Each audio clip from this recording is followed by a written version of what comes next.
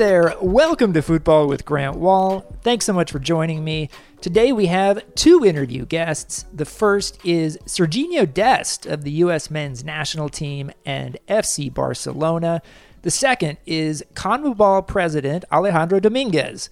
We've had some great interview guests lately, including Arlo White, Brian Schmetzer, and Joe Lowry, along with many others, so check those interviews out.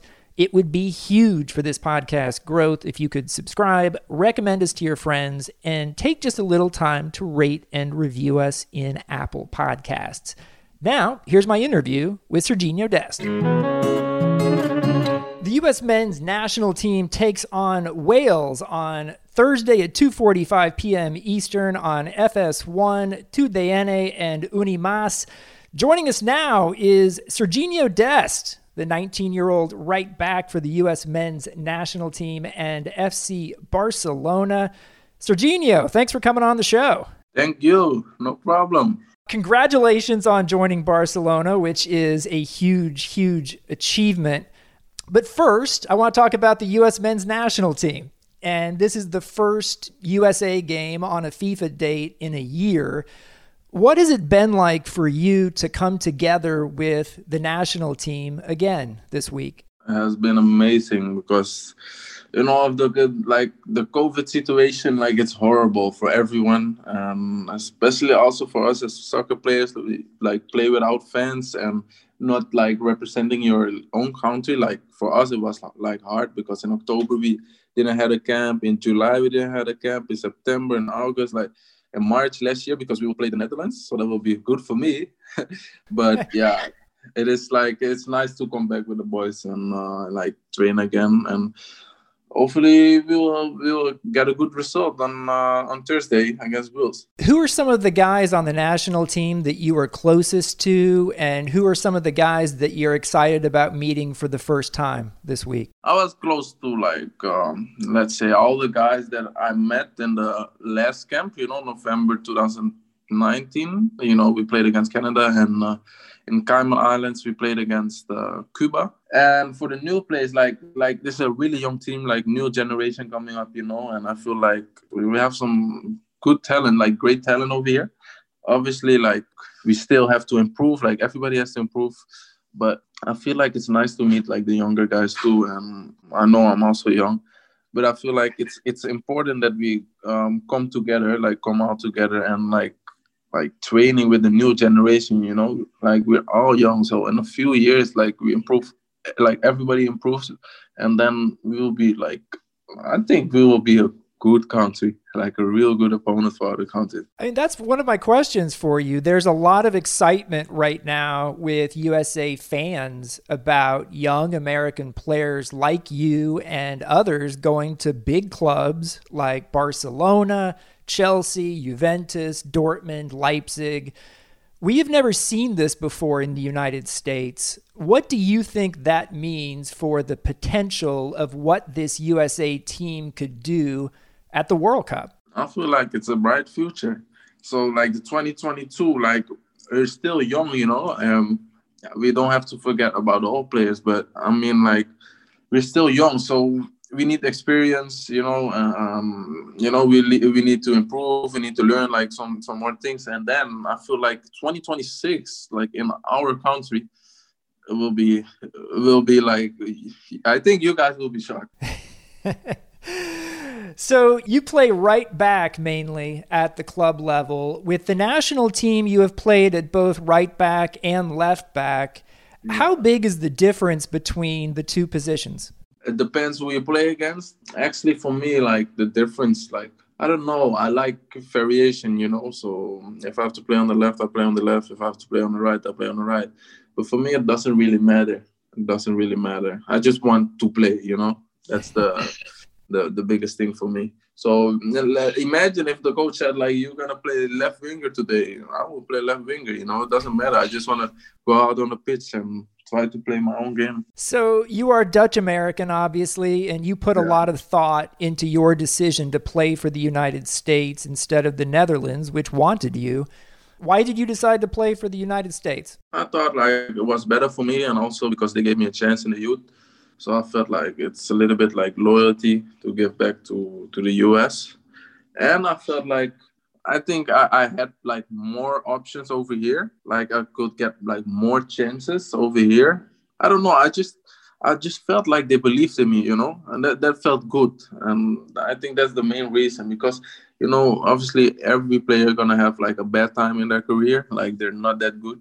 But I feel like I trust the US. Like I feel like if I'm on that moment, they will help me out with it. So how do you feel about your decision to play for the U.S. now, 1 year later? I do not regret. I do not regret. I love it over here. I like the team. New generation is coming up, and it's just nice to play for the US, like one of the biggest countries in the world. It feels so good. I'm talking to you from New York City right now. You visited New York City. You have before. Could you tell me about the first time you came to New York City, when it was, and what did you think when you first saw New York City? First time in New York City was in 2014.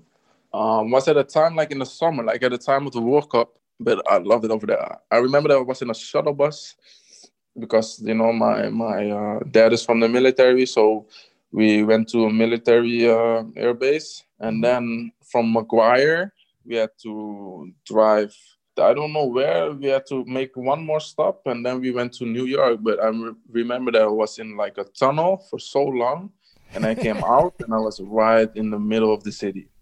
It was so nice. Like my eyes were just wide open because like haven't seen something like that big in my life before, before that age.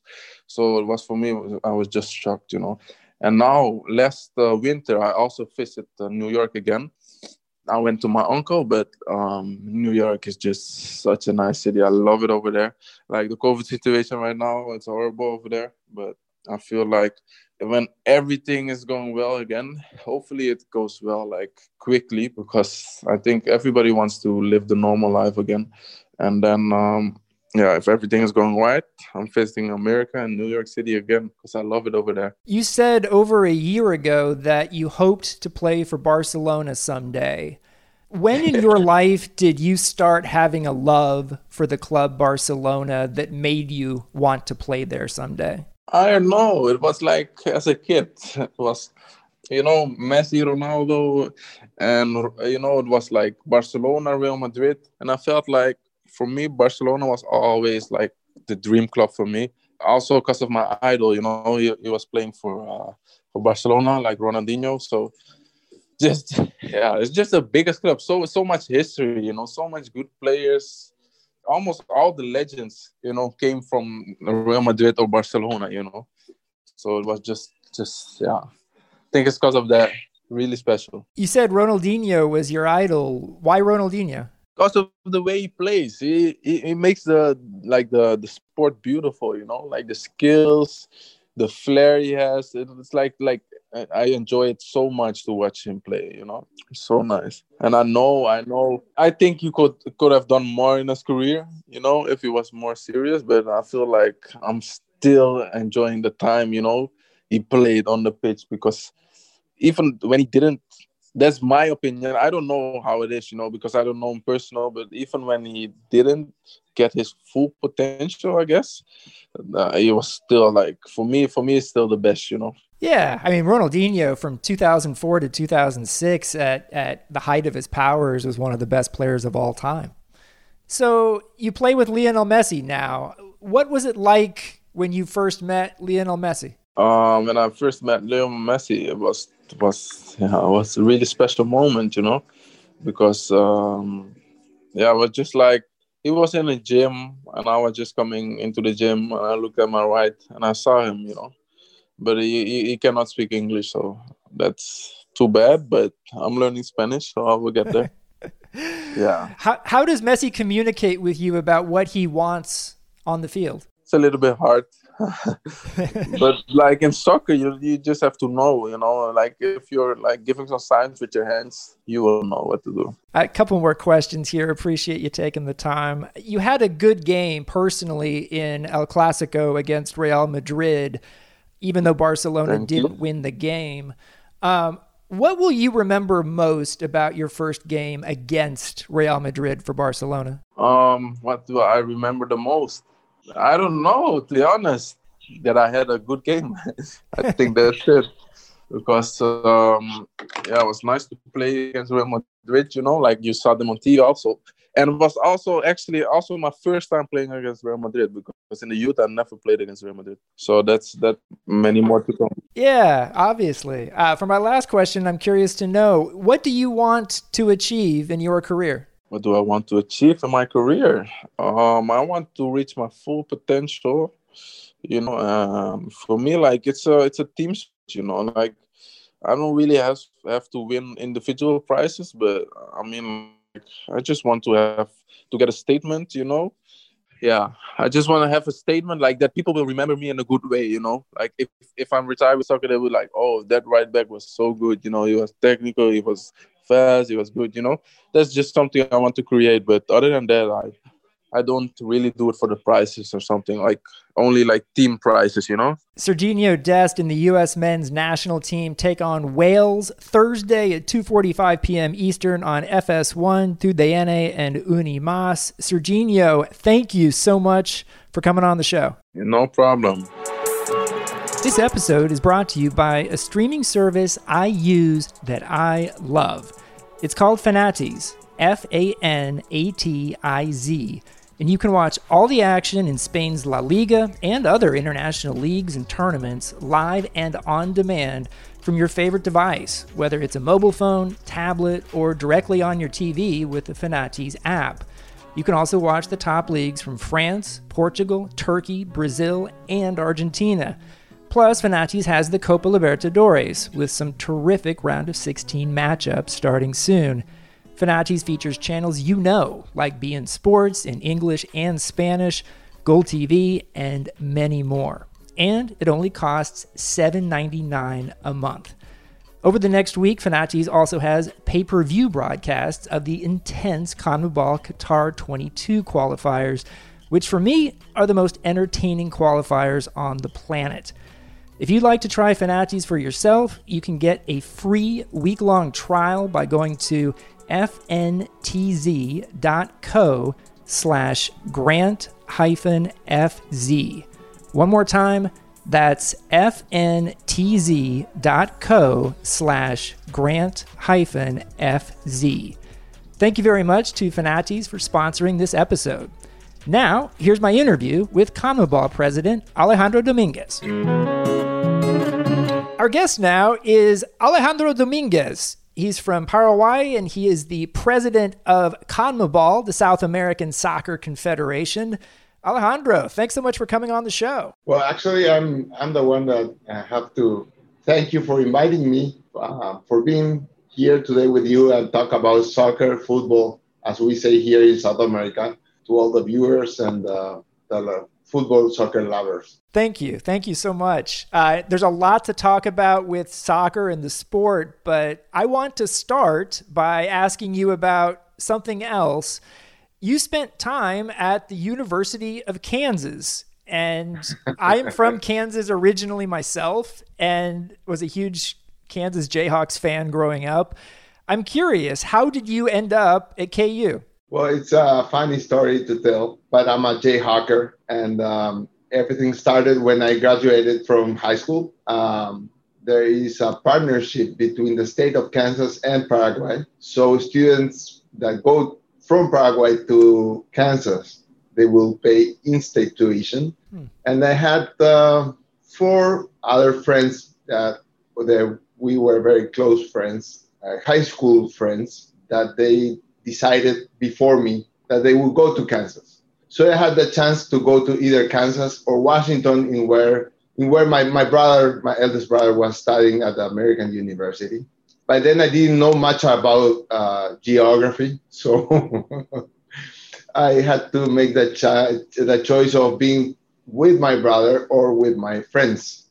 And I made the right decision, not because I really love my brother. And let me tell you, I'll be very honest. Washington, D.C. is one of the beautiful city I I know, but I had the time of my life in Lawrence, Kansas. So if I have to go back and make the choice again, there is no question. I will go back.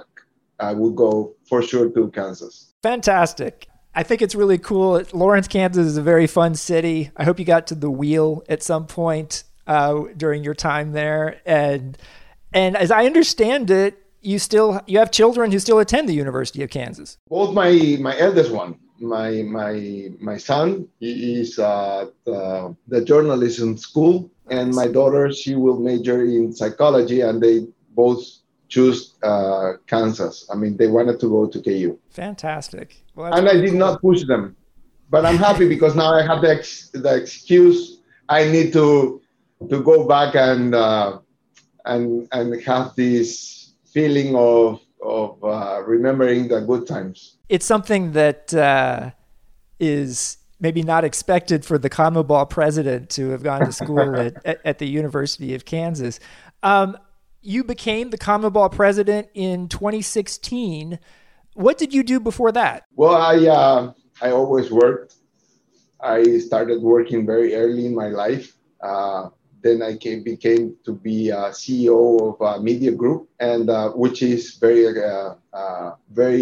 and highly demanding work. I was really stressed. Then I sold all the media group, and I made a promise to my wife, which I couldn't keep it, but I did my promise. I told her that I was not going to get involved in other kind of responsibilities that would make me be or live that kind of stress. But that was not the case. I mean, I couldn't stand it for a long time, and all of a sudden everything happened. This FIFA gate happened, and there were only three guys that were not involved by then. And I thought I could, I never thought I was going to become president of CONMEBOL, first of all. I never thought that this was going to happen. So all of a sudden it happened. And I thought it was a good time for me to take the chances and try to change the real situation to a better situation. Yeah, and I didn't do it alone. I did it with a whole big team of professionals.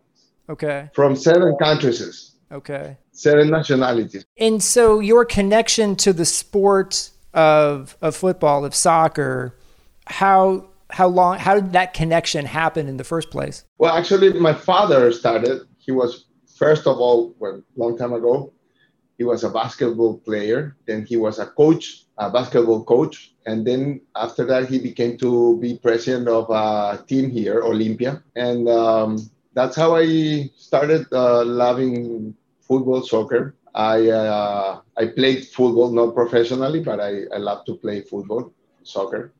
And I started very soon, together with my father, being first fan. Then after I became vice president for a while. Then I jumped to be president of the Paraguayan National Federation. I only stayed there for 1 year because, as you know, and as I mentioned before, this FIFA gate happened, and all of a sudden I had the chance to become president of CONMEBOL. So I was always linked to football. You mentioned FIFA gate. Obviously, that was a very big news story. You got some good news recently with the return by Swiss authorities of $37 million in seized money to CONMEBOL that had been part of the U.S. investigation into soccer corruption. What is the significance? What does that $37 million mean for CONMEBOL? Please allow me to tell you that it's not only $37 million.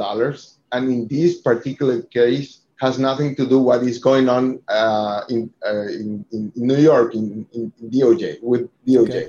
This is more than $37 million. We are talking about $55 million. So what happened is that when I became to be president, I made a decision of having a forensic audit. It took us a while to have the outcome of this forensic audit information. We had a Congress in 2017 in Chile. The Congress gave me the mandate to do all possible things to recover money. And that's how we started to, together with not only with the U.S. justice, but also with the Switzerland, Swiss justice, Brazilian justice, Argentina, and other countries that also requested our information. We started working with them, and it was hard to know because there were these, some of the accounts were under the names of these former president or officials, but other were under some other names, fantasy names. Mm-hmm. So it took us a really long time to identify all these accounts. And then throughout the time, we could frozen those accounts. And after that, we got to, through our lawyers, to the family that were expecting to inherit that money. And that's how we jumped from $37 million to $55 million. They had to also return money that were in banks here in Paraguay. They had accounts in banks in Paraguay, and they returned $60 million. And funny thing is that I announced 2 weeks ago it was $53 million. But during that time and today, we found out that there were $1.5 million more under another fantasy name account. So it's a total of $55 million that we recovered. And I feel happy. I'm very great. I mean, have gratitude with all the people that supported us during this time. It wasn't a fair fight. It took us some decisions that even put some things at risk. Not to say life, but there were decisions that had to be taken, and we did it. And I have no regrets. We are the only confederation in the world that recover money from these people. And we are still expecting that DOJ will get more money and will send it back to CONMEBOL. When we talk about money and CONMEBOL, we're not talking that money belongs to CONMEBOL. The money truly belongs to the national associations, belongs to the teams, and furthermore, it belongs to the players. So what will that money go toward now? Well, we had some things that we did not expect to happen, like Rede Globo and the Zone that owned the rights for Brazil, that they unilaterally finished their contract, meaning that this year we will have at least less than $50 million that we already budgeted. So my first thought, and actually part of it, is already $16 million is already part of the reserves that CONMEBOL has. For the first time ever in the history of football in South America, CONMEBOL never had reserves. I thought of sending everything to reserves, but now we have to cover this big hole that left, though we are now already having a file complaint against Globo and the Zone in Switzerland for the restitution. We think that they have to pay for not complying with the contract. I'm wondering, how do you view the United States justice system and the impact that it has had on so much in FIFA and in soccer governance around the world since 2015? Well, I have an answer for you. If it wasn't for them, I would never be president of CONMEBOL. So you are not going to be talking to me. True. I mean, has it... I know that after the U.S. investigation, CONMEBOL, like FIFA, like CONCACAF, changed its regulations and created more transparency. In what ways does CONMEBOL do things differently now? Well, we did it with me being president. All of the other cases were different. They separated the president, they changed the statutes, the bylaws, and then they elected the president. That was not my case. I made the decision. I made a task force group that worked in the ideal statutes for CONMEBOL, and then we pass it on to the Congress. And I would define it that the former statute was created to defend the officials from the organization, so they would do anything they wanted. And we changed it, and now we have a statute that would defend the organization from the officials. So now we are accountable for what we do. And I'm wondering, have you been able to push to extend those reforms to the individual national federations inside CONMEBOL as well? There is this cascade effect, and it will happen, and it is happening. So I'm positive that it will change the present and the future of football in South America. I am very optimistic that will be much better than it is already. I want to ask you about women's football. What are some things that CONMEBOL is doing for women's football and investment in growing the women's game in South America? Well, we passed 2 years ago the club license, which is tied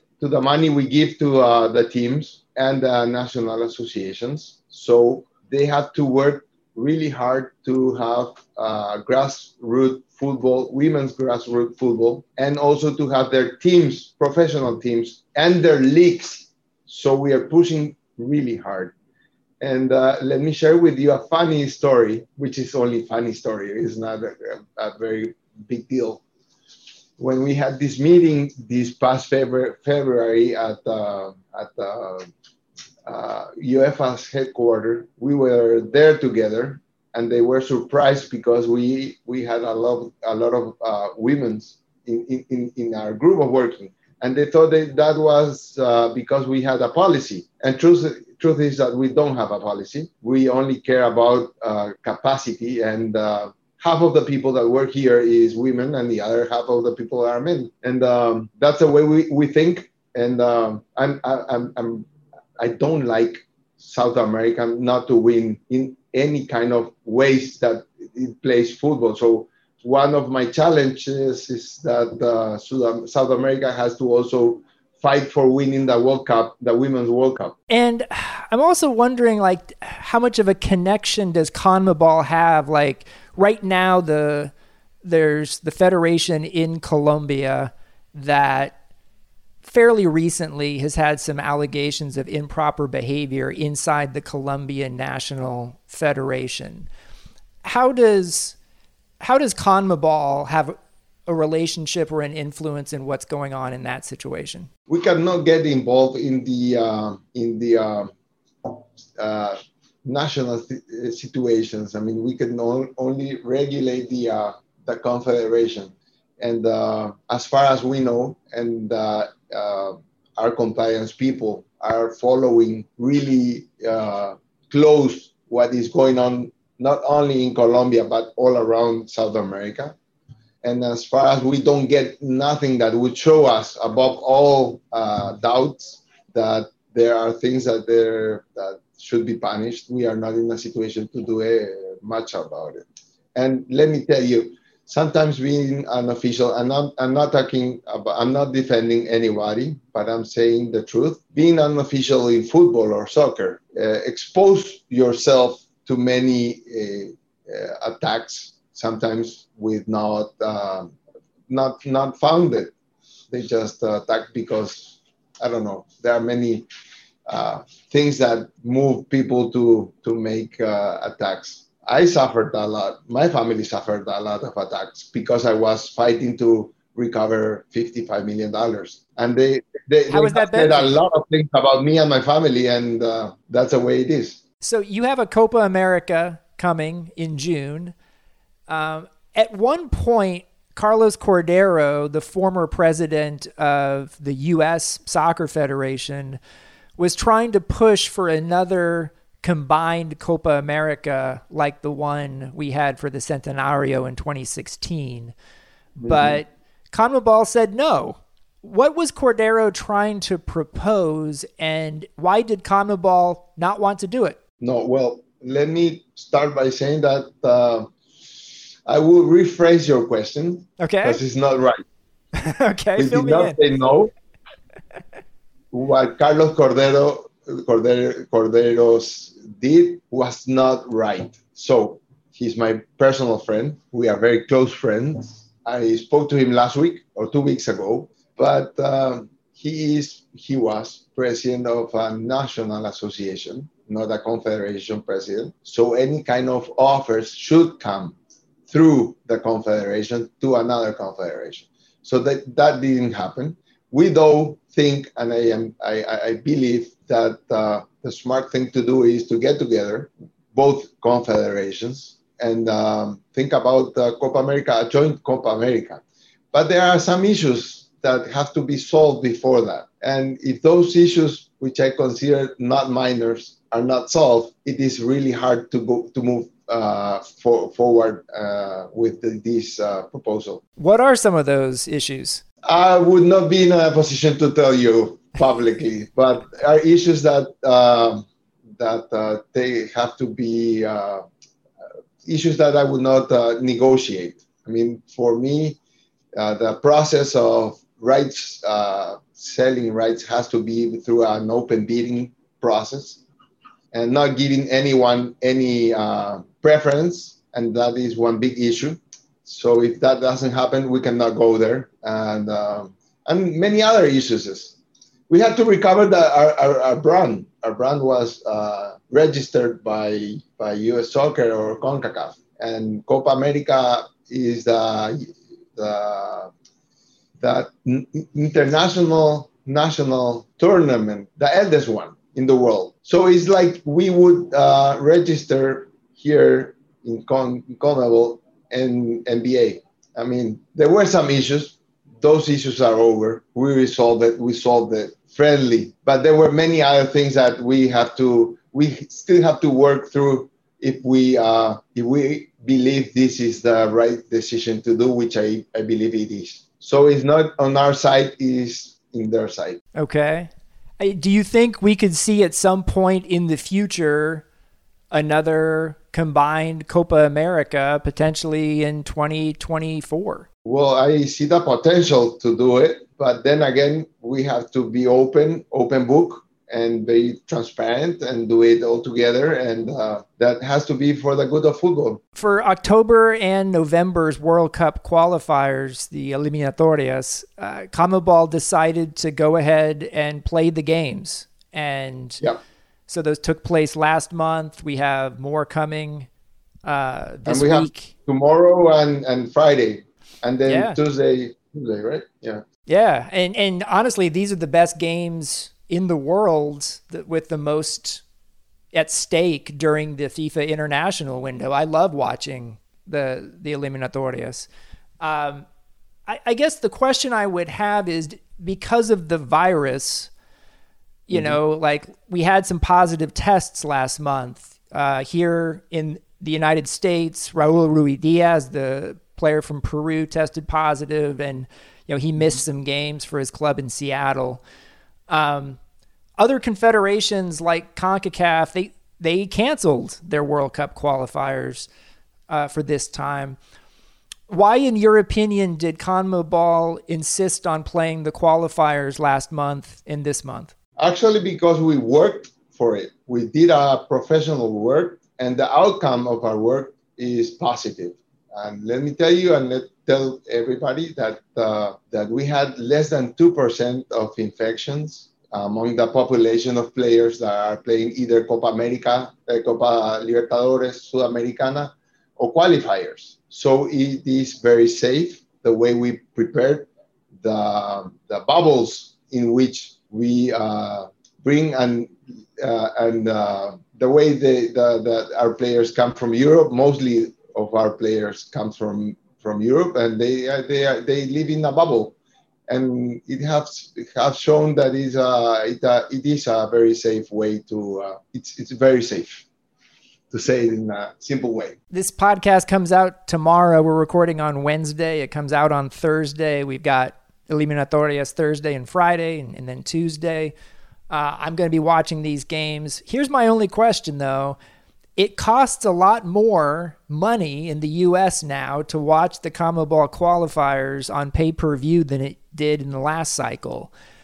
And we're having to pay $30 a game to see. And there's a lot of fans here who are actually willing to do that, but it's expensive. Is the pay-per-view situation going to continue that way for the rest of this cycle, or is there a chance it might change? I have no answer for that. I'm sorry, and I apologize that it is expensive for you guys to watch it, but it's worth a while to pay and see the best football of the world. And then I wanted to ask about, it seems like from what I have read more recently, that your relationship these days is better with the UEFA president, Alexander Ceferin, than it might be with the FIFA president, Gianni Infantino. Is that the case? I've read that Infantino has recently contacted some of your member nations directly without going through the Confederation. What's going on there? Do you have any issues to repair? Actually, I don't have issues with him talking to our presidents. I think that's something he has to do. Yes, we got closer to UEFA because I believe there are a lot of things that we can learn out of them. They are by far the most professional football organization in the world. And I have a very good relationship with Alexander. And I think that we can also help them understand a lot about football and the way it develops football here in South America. So I would say it's a win-win situation for us. It's not against anybody. And it is something that should have happened a long time ago. And for many years, we have talked about the possibility of clubs from the United States someday playing in the Copa Libertadores. I remember looking at some Sports Illustrated stories from the 1970s about the New York Cosmos. And even back in the 1970s, there were stories talking about, maybe the Cosmos will... There were two outstanding players from Paraguay that played at Cosmos. You remember who I'm talking about? From Paraguay? It was Romerito and Cabañas. Yes. They both played at Cosmos. There were some fantastic players in the NASL back in the 70s. I wish I had been around for that. And I'm wondering, we were talking about this in the 1970s about the Cosmos potentially playing in Libertadores. It's never happened. In your opinion, is there ever any chance that clubs from the United States could play in Libertadores? Doors are open, but they have to come through the Confederation. Doors are open for them, for Mexico. Doors are open. They know that we had Mexicans teams playing until 2016. I don't know why they did go. They decided to go. It's something I never understood. But I think that the good of football is that it could help us unite people, get together, and share more than experiences, know people, and it's for the good of football. I'm convinced that it would be good for both parties, for both sides. And do you think you could get CONCACAF to be okay with it? Well, that's a good question to ask Victor Montigliani. We'll have him on the podcast soon. How about that? Let me know when, so I will watch the interview. My last question for you, and I appreciate you taking this much time. What are the most important things that you want CONMEBOL to achieve in the next 5 years or the next 10 years? Well, I want CONMEBOL to be a professional organization. I want CONMEBOL to really work to develop football all around South America. And I want CONMEBOL to get back to where it has. I want CONMEBOL to be a prestige organization. Alejandro Dominguez is the president of CONMEBOL. He's an alum of the University of Kansas as well. Alejandro, thanks so much for coming on the show. And I'm also a fan of the Chiefs. Yes, good man. The Super Bowl champion Kansas City Chiefs. Exactly. Thanks for mentioning that. Thanks for listening to Football with Grant Wahl. If you like the podcast, you can do me a huge favor and hit that subscribe button and provide a rating and a review. I can't tell you how much that helps. I'd like to thank Serginho Dest and Alejandro Dominguez, as well as producer Chris Whittingham. I'm back soon with another interview of someone from the soccer world. Be safe, everyone. See you next time.